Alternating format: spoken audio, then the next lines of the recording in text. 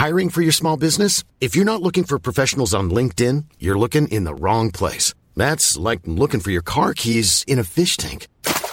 LinkedIn helps you hire professionals you can't find anywhere else, even those who aren't actively searching for a new job but might be open to the perfect role. In a given month, over 70% of LinkedIn users don't even visit other leading job sites. So start looking in the right place. With LinkedIn, you can hire professionals like a professional. Post your free job on linkedin.com/people today. Millions of people have lost weight with personalized plans from Noom. Like Evan, who can't stand salads and still lost 50 pounds. Salads generally for most people are the easy button, right? For me, that wasn't an option. I never really was a salad guy. That's just not who I am. But Noom worked for me. Get your personalized plan today at Noom.com. Real Noom user compensated to provide their story. In 4 weeks, the typical Noom user can expect to lose 1 to 2 pounds per week. Individual results may vary.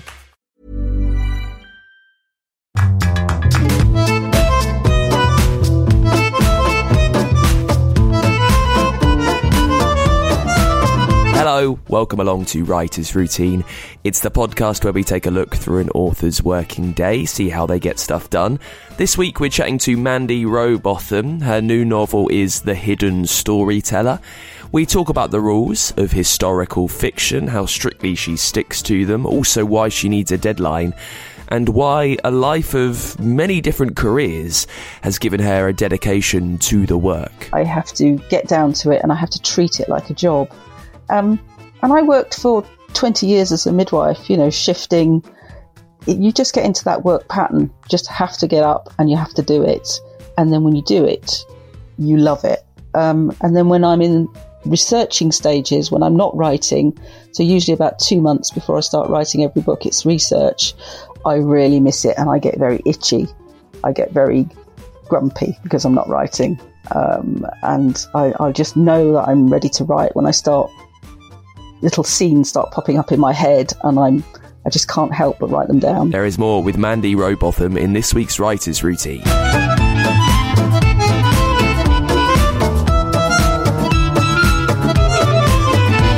Yes, welcome along to the show. My name is Dan Simpson and thank you for being there, for following, for listening and hopefully sharing.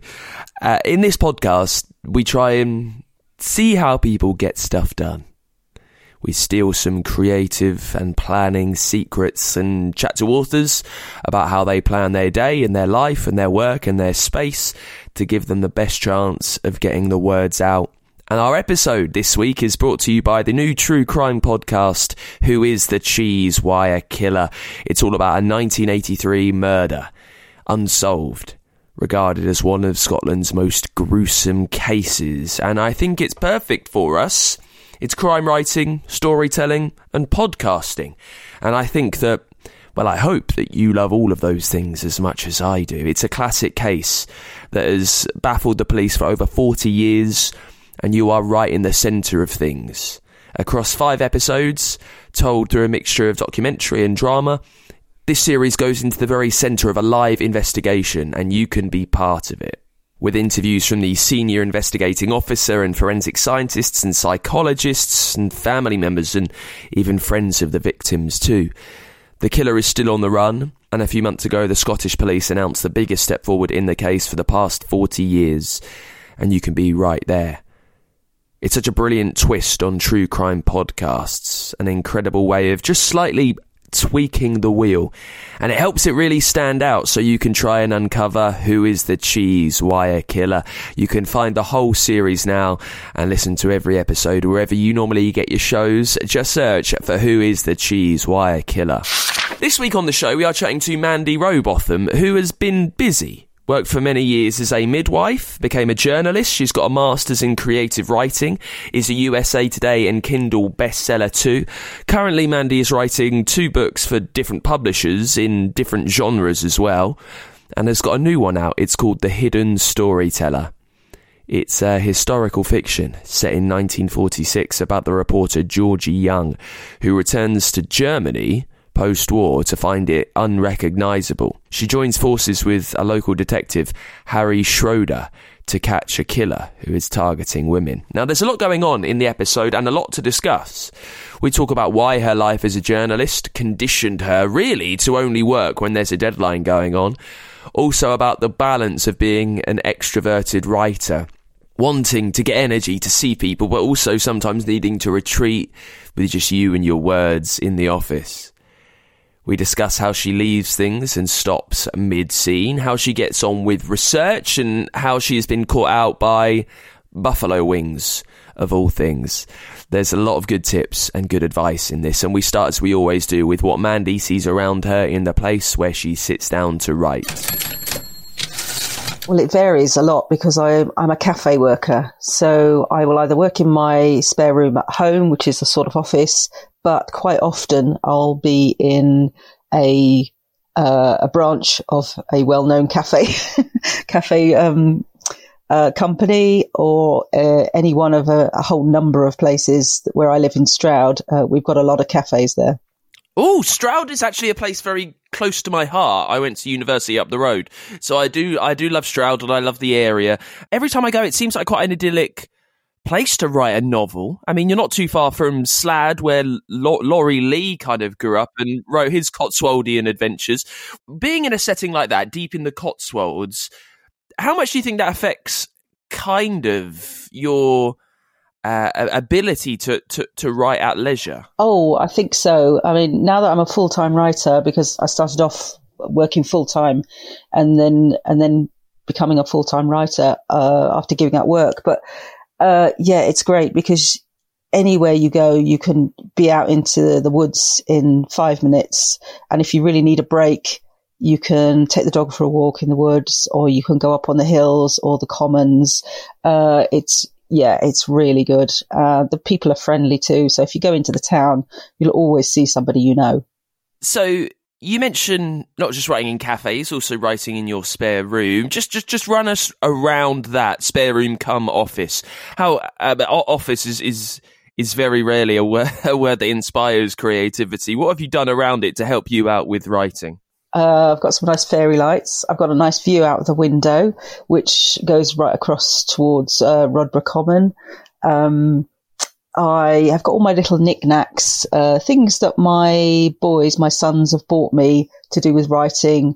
Lots of little post-it notes that have got typewriters on them. I'm a bit obsessed about typewriters. So I've got lots of knicky-knacky things around me, and a huge bookcase full of my research books and anything else to hand. And I also do use one of those keyboards that mimics a typewriter, and so I can plug it into my laptop and get the nice tickety-tack sound of a typewriter. It's unusual, isn't it? You remember a few years ago when the vinyl resurgence happened in music, and it's still going on today. People like the tactility, and as I chat to more authors, I find that, well, typewriters are back in, and for many people, they never left. What is it about a typewriter that you really enjoy writing on? I don't know. So it's not, I mean, I think I'd really struggle to write a novel now on a typewriter, but it's just that feeling of it under your fingers, and also the tic-tac. I started off being a journalist many, many years ago, so back in the 1987, and the paper that I joined then was still on typewriters. That was just as new technology was coming in to newspapers, but we were still on typewriters. And that sort of flurry of noise on press day when everybody's rushing to get their stories in and ripping it out of the typewriter and then handing one copy over to the sub-editors and then actually spiking your own copy and putting it on the spike. I just love that. I mean, entirely enticed by old-fashioned films where you get newsrooms clattering away. You mentioned working as a journalist there, and the rush, the adrenaline that comes when it's close to deadline. How much have you tried to translate that into writing novels as it gets closer and closer to hand in day? Do you feel like the atmosphere coming back to you, that surge? Yeah, and I absolutely need a deadline. If you ask my agent or my editor, I absolutely need a deadline. I think my agent once said to me, well, don't worry, just get this book in when you can, because we didn't have a contract for it. And I said, no, absolutely not. You've got to give me a deadline because I can't work without one. And that's, I think, the journalist coming out with me. You give me 12 o'clock or you give me the 12th of March or the 12th of June. That's it. I can do it. But I can't work in that just writing into the ether, as it were. Well, say the deadline is the 12th of June. How good are you at planning and staggering your writing across the 6 months that lead up to that? And how much are you waiting for the 10th of June to really get going? No, I'm pretty good. I think I've learned, being older, maturity, I certainly did that at university, the old all-nighter before an essay was due in. I don't relish that feeling anymore. And also, when you've got a family, you're working, you've got to function during the day. So you have to plan more, backtracking. So I generally write out my deadline and then I backtrack about 100 days before that, and I know then that I can be right. That's when I need to get my word count up by certain amounts. I'm a bit that's the only part of writing where I am very rigid about it. Let me plonk you back in your office. I mean, you mentioned the typewriter. What is there around you that reminds you what you're there to do? I'm talking plot points, maybe a big calendar with word count, with what's happening. Is there any formal, structured plan for what you write that you can see around you? No, I don't do that. I'm an out-and-out pantser. I do have a book and I'm also quite old-fashioned and not very good at tech. So I do write on a laptop, but I'm not very good at all the techie programs and things like that. I literally open up a Word document and write, and that's it. But I do have a large A4 book, and it's like a ritual. When I go out and buy the book, I know then I'm ready to start a new book. When I go out and buy my notebook, and in that notebook is taped dates and my timeline, and for whatever year I'm writing, there's dates, and there's lots and lots of all my note taking in there. And that's pretty much because I go to so many cafes and I work in so many different places. I need to be mobile. If I were to open up your notepad, would it make much sense to me, a layman, that's not in your mind? I think you might be able to decipher it. Yes, because I usually have two books going at once. I have to be clear about what my notes mean to me. So I think there'll be a page full of character names, a page full of names that I can pick out. Again, because I write about Germany or Norway, or I have a whole list of names that I can use from those eras. I think you might be able to. Sometimes there's little notes that I write to myself, and I have to put me and circle it. But this is what I'm thinking, as opposed to somebody else that I've read. And cafe preference. You've whittled down your options. You go back to a few regulars. I guess why do you go to the cafe? What is it about getting out of the house, about doing it there, that really inspires you? Yeah, it's that routine of getting out. So I get up, I walk my dog, Basil. Sometimes he comes to the coffee shop with me. But he's not very good at sitting down. He just stands there looking a bit gormless.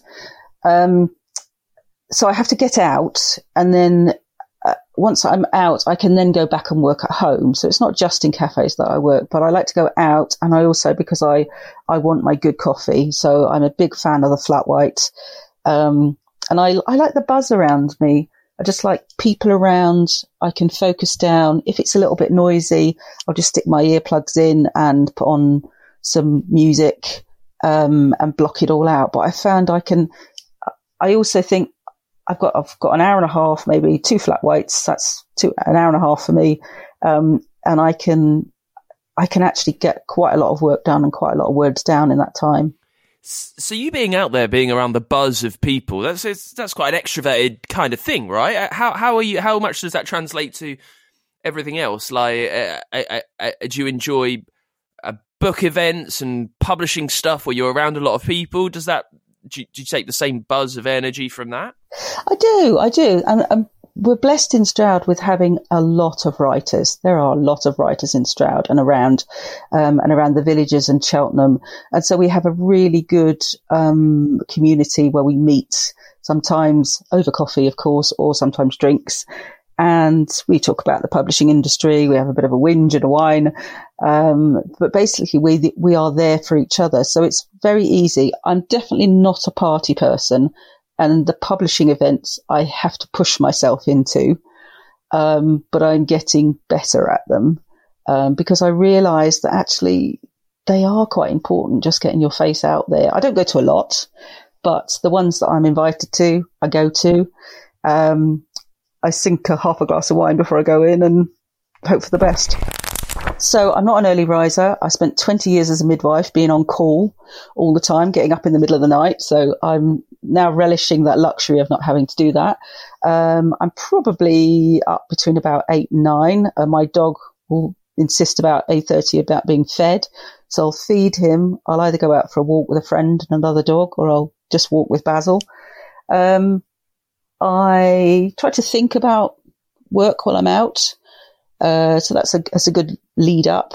We'll come back and then I will go out to my coffee shop and set down. I'll aim for about 1,000 words a day.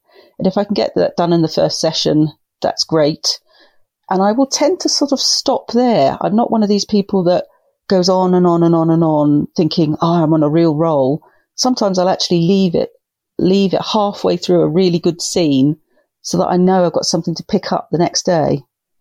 Because that gives me a nice bouncing board for the next day rather than sitting there thinking, right, what's going to happen next? So I like that bouncing board the minute I set to work. I will come home, talk to Basil for a bit. I will then probably start doing something else like editing or writing some PR. And then sometimes, quite often, I've got a second book on the go and I will do that. So I usually call it, a very good friend of mine called Lorna Cook calls it her swerve project. So she does the thing that she's contracted to do in the morning, and in the afternoon she does her swerve project. And so I have actually written a book that's going to be published very soon, that started off as a swerve project and actually became a real book in the end. Just something I want to write, something that just comes out of my head. Well, yeah, I know that you are.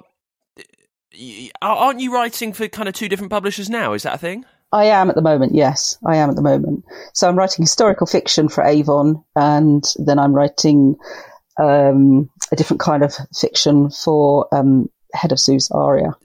So because those are 2 contracted projects, they can't really be swerve projects, right? You need to dedicate as much attention and energy and time to both of them. How do you deal with that balance? I don't know. I am fairly good, I think, because of the way I work. I literally open up the laptop and go. I might check a few emails first, but I literally get up and go. Because I do have a synopsis. I've got a beginning, I've got a slight middle, and I've got an end. I know which end I need to get to. But beyond that, there is no real plotting. There's characters that pop up in the middle. And so I think that really helps me because I'm not sticking to a rigid plan line. I feel quite free. And then I can close that one down, have a bit of a break, and then I can open up the other one again. I don't know. It's just something I'm able to do. I do live both books at the same time, but I can separate them. I was going to ask about living them both at the same time. Do you have is it like having a favourite child? Do you secretly have one that you prefer when you are working on 2? No, I don't think so. I actually don't think so. It sounds a bit naff to say it, but no, I don't. When I'm working on one, I'm totally in that book in the moment. When I'm working on the other one, the same. I have to be careful about my different eras because I'm tending to write at the moment in the 1950s, early 50s, and I'm writing in the 60s. So I have to be really careful about the eras and how factual and how accurate I'm being. So I'm constantly checking my facts and looking up things as well as I'm doing it. Many people say that they they struggle with the entry process of getting into the book every day, and you help yourself out by having those bouncing points when you've stopped writing halfway through a scene, so you know immediately that you can pick up and fly the next day. But when you're doing it twice in a day, when you finish your morning session and you're getting into your afternoon session, perhaps working on another novel, how much readjusting does it take to re-enter that frame of mind, especially working on something different? I tend to reread the last chapter or the last 500 words that I wrote. And that seems to work. I'll fiddle about. I like to edit as I go along. I'm not a person that does a lot of drafts. There's basically one draft that goes into my editor. And of course, there's lots of structural edits after that. But because I edit as I go along, I think that provides my bouncing board.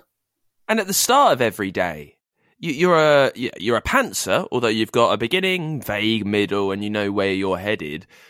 At the start of the day, how much do you know about what you kind of need to get done in the next 1,000 words? How shored up have you got that day's writing?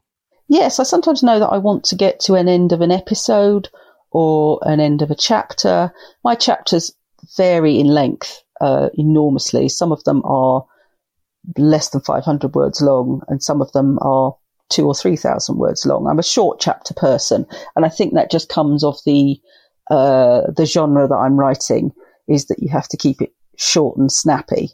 And sometimes it's because I'm just writing different voices from the different characters.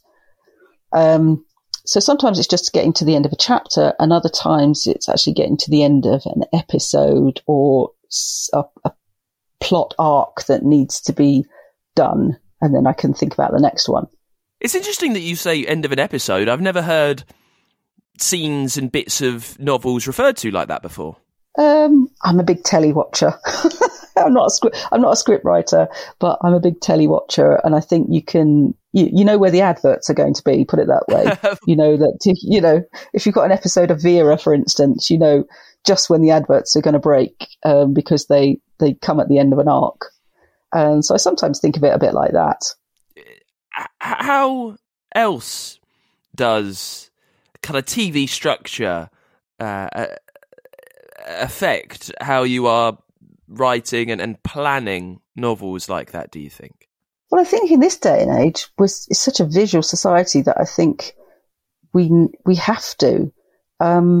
I grew up in the early 1970s with telly as our sort of cultural point. We didn't go to the theatre. We didn't, certainly not in my household. So television was a massive thing. Each day at school was, did you watch this or did you watch that? And of course, we didn't have a lot of channels. I distinctly remember Channel 4 being launched. I'm that old. So I think, yes, we've got to be aware of how it translates, not by a scriptwriter, but in people's heads as they read.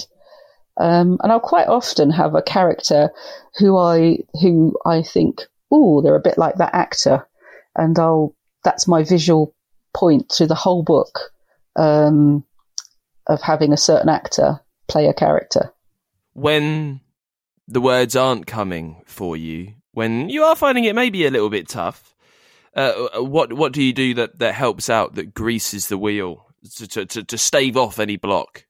I will perhaps try and do something like a PR project, which is quite often a quick question and answer, or writing a short story for someone. I will certainly try and write every day, even if it's not the thing that I'm doing. And if it's really not working, I think I can afford to leave that alone for the day, work on the other one a little bit more. So they've got a bit of leeway.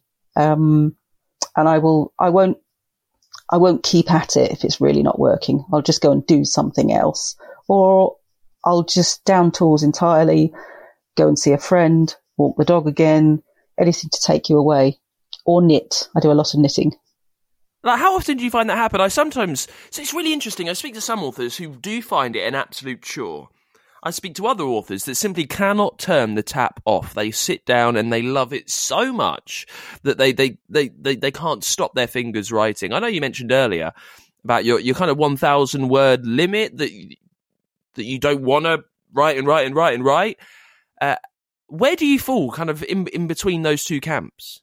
Oh, yes, it does happen. It does happen. It's the middle of the book. And I think a lot of writers will say this as well. It's the first third, you're introducing the characters, you're sort of going off, you've got things happening. Again, with my genre, there's lots of action needed.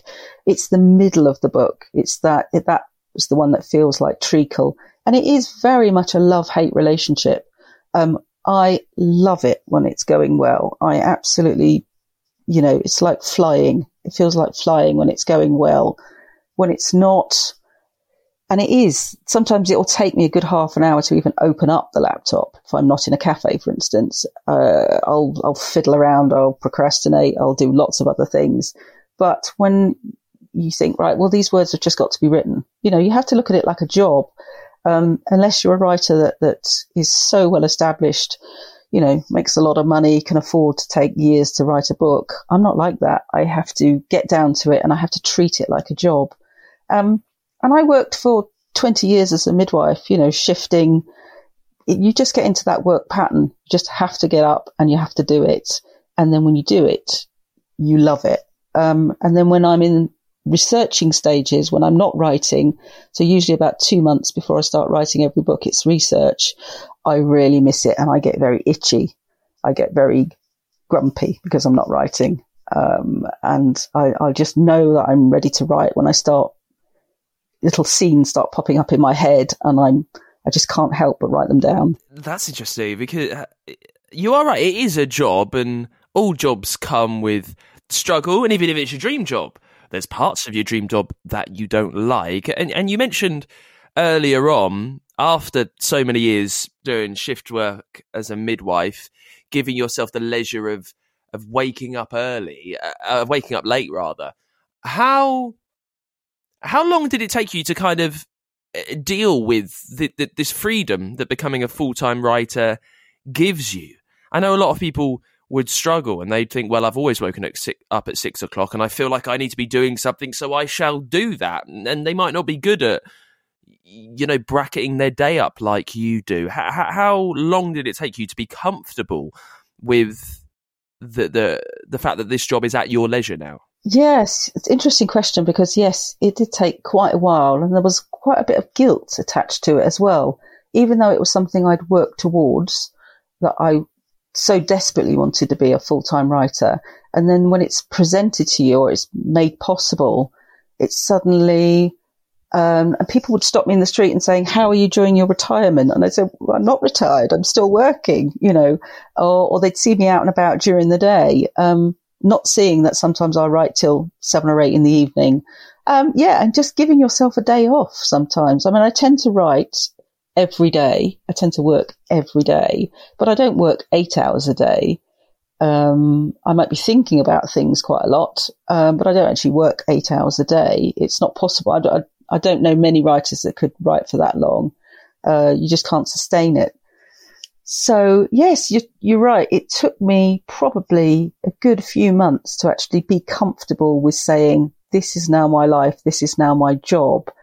But every day I wake up and I thank my lucky stars that this is what I do for a living and this is what I'm able to do because there are readers out there that buy my books and, I'm hugely grateful for it. Now, without getting really into the money side of things, I bet you mentioned when you started writing full time, it came with a lot of guilt. Did it also come with worry because you've made this big leap? You've found out that financially this can work. I can do this full time. But I would imagine that for the first few months as well, you've always kind of got that niggle of, well, actually, can it work? Can I manage everything and make this happen? Yes, I suppose. But that is exactly like every person working, isn't it? It's like every parent. My children were grown up, but they weren't financially completely independent. So I still had that to think about. I don't think I would have left work without knowing that I could manage. And, at the end of the day, I just thought if it doesn't work, I'll go and get a job in a bookshop, and I'll still be surrounded by books all day long. Hiring for your small business? If you're not looking for professionals on LinkedIn, you're looking in the wrong place. That's like looking for your car keys in a fish tank. LinkedIn helps you hire professionals you can't find anywhere else, even those who aren't actively searching for a new job but might be open to the perfect role. In a given month, over 70% of LinkedIn users don't even visit other leading job sites. So start looking in the right place. With LinkedIn, you can hire professionals like a professional. Post your free job on linkedin.com/people today. Millions of people have lost weight with personalized plans from Noom. Like Evan, who can't stand salads and still lost 50 pounds. Salads generally for most people are the easy button, right? For me, that wasn't an option. I never really was a salad guy. That's just not who I am. But Noom worked for me. Get your personalized plan today at Noom.com. Real Noom user compensated to provide their story. In 4 weeks, the typical Noom user can expect to lose 1 to 2 pounds per week. Individual results may vary. Hey there, it's Michelle Norris. I'm host of a podcast called Your Mama's Kitchen. When I travel, I'm usually looking for a way to find a taste of home when I'm not at home. And one of the things I love to do when I am at home is entertain. And Airbnb allows me to do that. When I was in California recently, I rented a house that had a great kitchen. And when we were sitting around the table, we're all thinking, we're in someone else's house. Someone could be in all of our homes as well. If you have a home, but you're not always at home, you have an Airbnb. Your home might be worth more than you think. Find out how much at airbnb.com/host. One of Scotland's most notorious unsolved murders. To think that someone could turn a cheese wire into a garrote and take someone's life. The level of violence, the uncertainty and the randomness frightened people. She always thought the killer was going to come back after her. Society needs to find that killer. Who is the cheese wire killer? Listen to the full series now, wherever you get your podcasts. And this episode of Writer's Routine is brought to you by that new true crime podcast, Who is the Cheese Wire Killer? You can find it wherever you get your shows, and you can sponsor the show in the next few weeks. You can support us on our Patreon page. If you have published a book recently and you think it deserves way more plugging than it's gotten so far, I know it's a tremendously tricky market out there. Well, let me talk about it for you. Let me give it the oomph that I know it deserves to make that happen. Just support us on our Patreon page. Doesn't require a lot. A little bit every month. It helps us keep this series going. It helps me keep bringing you chats with the world's best authors as often as we can, so you can take a look through their working day, so you can steal some secrets yourself. And for supporting us by becoming a backer, you get merch, there is bonus content, and as I say, there is even a way for your book to sponsor this show. I know that times are tight as well, so I really appreciate everything that you can send over on our Patreon page, patreon.com/writers routine, to support the show. Let's get back into it then with Mandy Robotham, talking about her new novel, The Hidden Storyteller. In this half, we chat about the book, about the idea, the research and the planning. You can hear how much she thinks about the style of historical fiction. Normally it's quite distinctive, isn't it? How does she tap into that? Also, we hear how she finds writing a male voice, because there's quite rightly a lot of criticism online about how men go about writing women and how they can get it just dreadfully wrong. Are women cautious of writing men? Are they concerned with making sure that's spot on, that the voice is right? We'll chat to Mandy about that. And we get back into it with the rules of the genre. How strictly does she stick to them? Historical fiction writers, what we talk a lot about is how close to the truth do you need to be? How much fact do you need in there? When you're researching, there's a tendency to think, oh, I'll put that in, because that's a really interesting fact. And then at the end of the day, you realize that this is a story. It's fiction. And what you're doing is you're wrapping the story around a true historical event or an era or a person. And it's actually okay to be quite free with the fiction as long as you don't take liberties with it. So I can think of one thing in my first book. It was about a midwife who was actually midwife to Adolf Hitler's baby, which of course is fictional. But the thing, I wanted to have the baby on D-Day. I wanted it to be born on D-Day, but then I actually found out that Hitler was up at the Berghaus in Germany, in the mountains in Germany, actually on D-Day, and I didn't want him around at the time. So I had to change all of that because someone somewhere, some historian would have picked me up on that. So there's things you can play with and things that you can't, and I think they're all unspoken, unofficial rules, but they are there. Well, that's interesting that because I don't like Hitler having no children that we know of. It's interesting that you were creating that side of things. That was fiction, yet you were staying very true to his movements at the time. Yes, because sort of the level playing field of war, you can't, there are certain facts of war, when it started, when certain battles happened, you can't play with those. They are absolutely in stone, in fact. It's the small things around them that you can play with, and that's usually characters and people's lives, love affairs, those sorts of things. So that's how I see my characters. I have a pivot. I always have either a place or an event that is factually stuck in time, and then I pivot my story around that. I kind of wrap it and weave it around that. That's how I see it in my head. Now, I guess, what is it about historical fiction that draws you in? For instance, me, when I have an idea, maybe that I'm thinking that I might try and turn it into a novel one day, a what if, it's all to do with my life right now. I guess the question is this naturally coming to you? Is it at all a struggle to have these questions set in the past? Are you writing historical fiction because that's the way that you think and that's where your story ideas take you towards? I'm a lover of history. I didn't actually study it at school or university, but I am a lover of history. I'm always drawn back to the past. I love talking to elderly people about their experiences of things like war. That's becoming harder and harder as time goes on. But I love talking to people. And I think with World War II, especially, it was the tenacity of people. It was the fact that, obviously in the last couple of years, we've all been tested with the pandemic, but can you imagine so much worse it was with 5 years of war? And life went on. And I still find that absolutely astonishing that life just carried on. Babies were born, people were married, people fell in love. They did their shopping, they went to work. I find that quite incredible, that sort of thing. The other thing is that I'm not great at technology, and so I don't think I could ever write. I'm writing a spy book at the moment, and I can't think I could ever write anything that would be contemporary because I just can't do the tech. Okay. I can't. So the idea that people were running about leaving messages in parks under a bench or running into a phone box, and that's really my bag.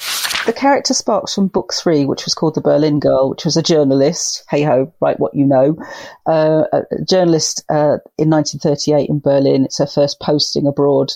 And so now I've transported, she goes all the way through the war, she with her husband, who becomes a photographer. So this is now at the end. I felt I wanted to bookend the war with Georgie Young, the character. And so I brought her out into 1946. And I wanted to know, there were questions inside my head. Okay, so what was it like straight after the war? Did things just go back to normal? Did things melt away? Did they not? What was the reaction of people? Why were the occupying forces in Germany still? What did they do? So I made Georgie Young because it's easy to make a journalist go back because they can answer questions and they can move about and they've got permission to do that. So I took her back to Hamburg this time instead of Berlin. And I went to Hamburg and did a nice little research trip. I met a wonderful man there. He took me around the city and who since became a really good contact in terms of research. He was wonderful and really helped me a lot. And then I decided, but I knew I wanted to write crime. I'm a big crime reader. I love crime. I knew I wanted to introduce a sort of element. The other thing about war, of course, is it makes things happen. Explosions go off, places are bombed, people, war is moving all the time. When there's no war, you have to make things happen as an author. And so what I did was I made a scenario where crimes were still happening in this chaotic post-war world. And where there's crime, there has to be a policeman. So up pops Inspector Harry Schroeder from the German Kripo police. So it's an interesting meeting point of things that you want to do, right? So you want to return to the reporter, Georgie Young. You want to bookend the war.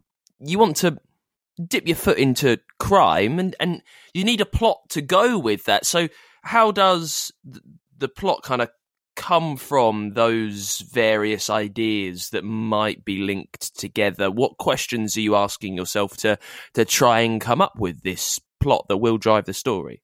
So I'm thinking about what Georgie sees as she comes. So she's been all the way through the war. She's seen lots of atrocity. She's not been in England. She's been all across Europe during the war. And actually, what would shock her, and actually what does shock her, is the death rate after the war, the way the poverty was still a real problem, getting food to people, the cold of a German winter, and people through that. But also I thought, she's got to be investigating something. Now that the war is over, she's got to be reporting on something. And so what could come in the way of her, doing her general reports?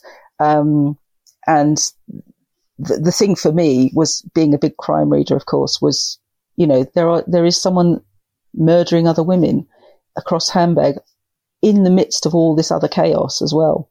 Chaos is a word that comes up quite a lot in the book. So let's talk research then. You mentioned going to Hamburg, but when you've got this idea for the story, when you've got a plot and you've got your non-fiction books around you, you've got your notepad and you're writing down dates, but what research are you doing, I guess, very broadly? A lot of books. I buy an awful lot of research books. I will often go to the British Library and look up various newspapers. And this is where my friend in Hamburg, Gordon Drain, really helped me, was that he is a British expat who lives in Germany, but he speaks fluent German. And so he was able to go over some of the German newspapers for me, because I don't speak German, and also to look up some of the things that are available on German sites that he could understand.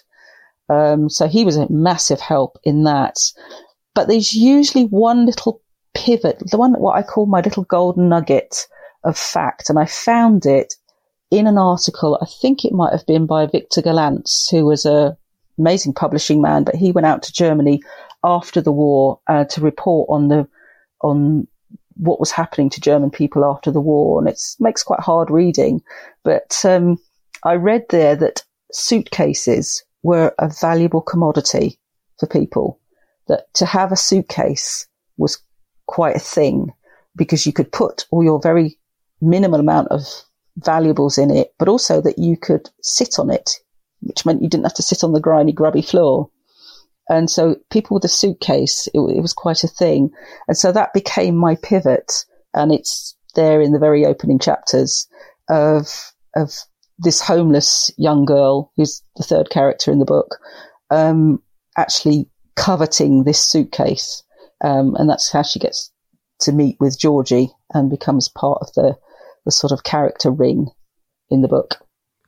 So that's one example, but you're reading a lot, and I'm sure that not everything you read makes its way into the book, but what does it do? What does reading so widely about your subject, how does it help you tell your story? It gives you that basis so that you can open up the laptop every day without having to sit there and refer to books all the time. So if you read enough, you'll read the same fact 2 or 3 times in 2 or 3 different books, and it begins to just form this base layer inside your head.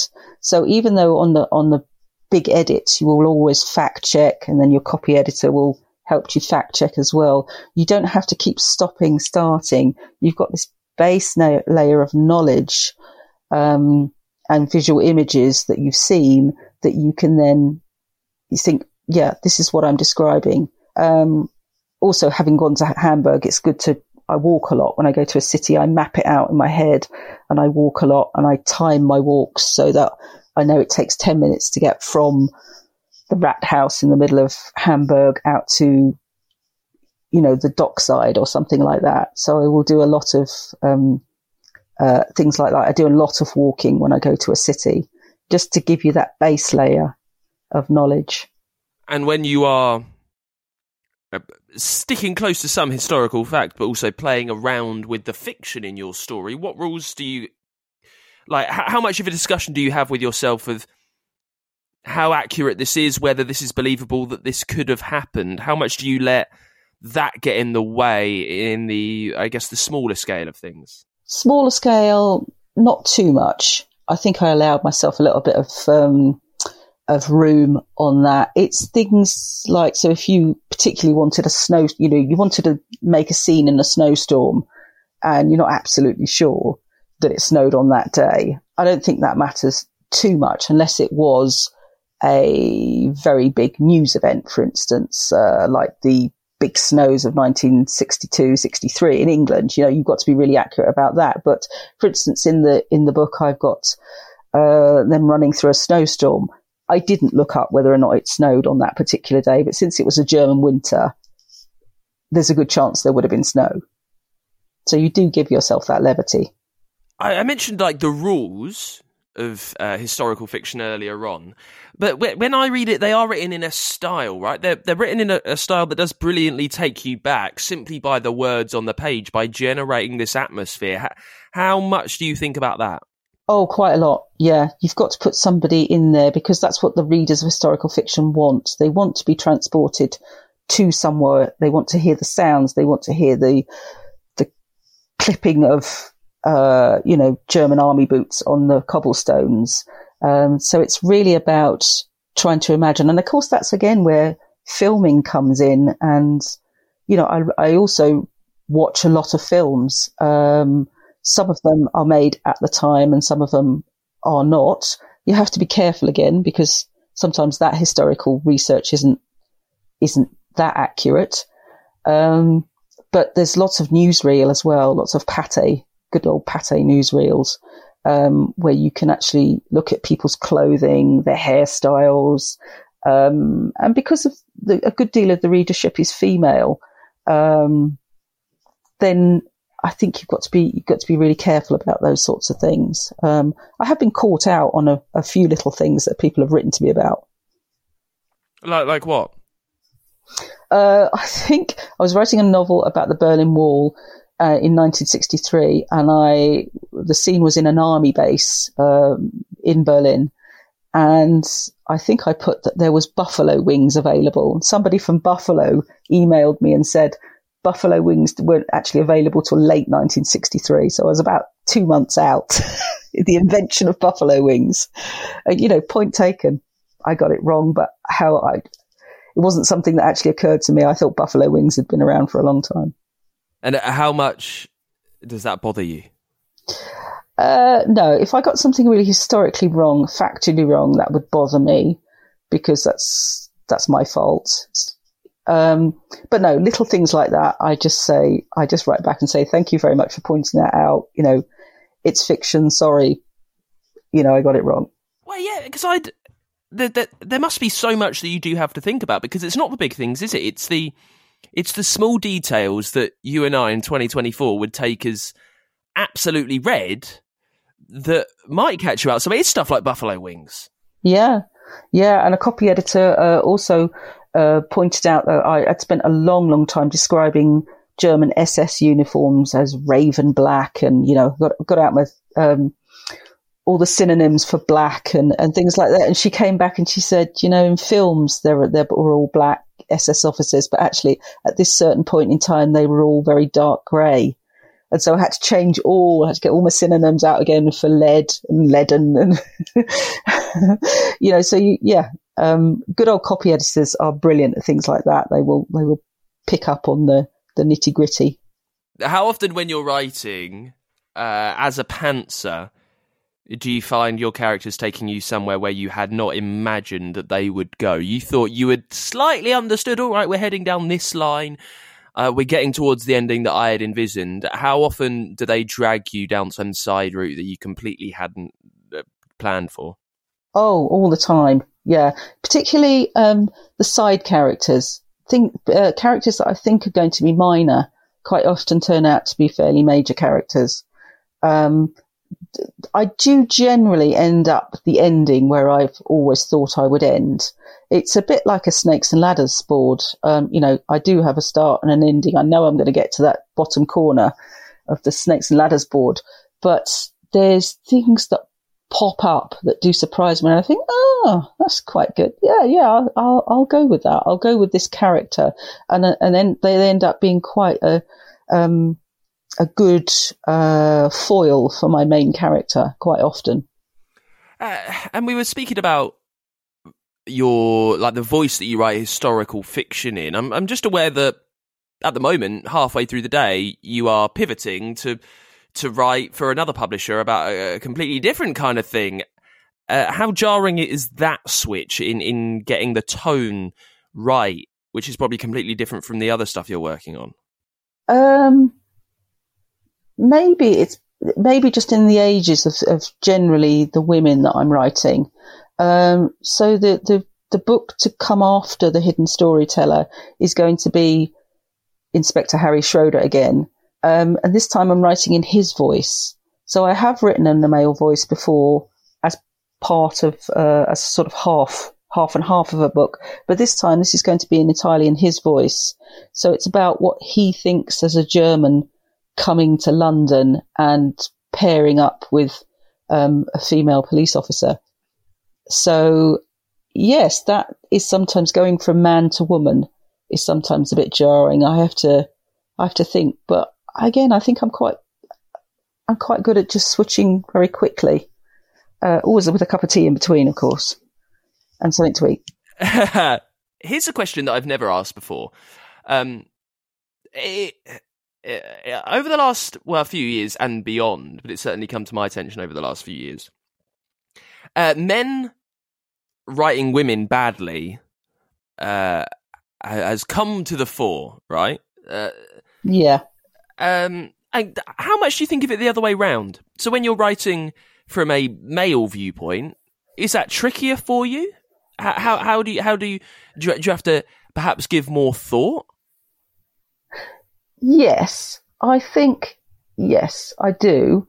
I've got 2 grown-up sons, so I sometimes will run things by them or my partner. I think on the first book that I wrote a male voice, I did get a male friend to read it and said, what do you think? Am I way off base here or not? And he said he's a bit weak, a little bit, and a bit namby-pamby. So I had to toughen him up a bit. I had to toughen up that character. That was in the Norwegian book. But no, apart from that, I think living with, there's me and 3 boys growing up in our house, so I think I'm okay on it. Somebody else might tell me different. And that is it for this week's episode of the podcast. Thank you to Mandy Robotham for coming on the show. That new novel is The Hidden Storyteller, and it is out right now. We are back next week with a brand new author on the show. In the meantime, you can support us on our Patreon page, patreon.com/Writers Routine. Make sure you take a listen to Who is the Cheese Wire Killer, brand new true crime podcast, which is supporting the show this week. You can drop us a follow on X as well. We are at WritersPod there. If you enjoy listening to episodes on YouTube, we're on YouTube Music, and we've got our channel as well. Just search for Writers Routine and we'll come up. But hopefully it's that easy. No doubt it won't be. And you can always get in touch on the contact page at writersroutine.com. And I will see you next week with a brand new author. Until then, bye.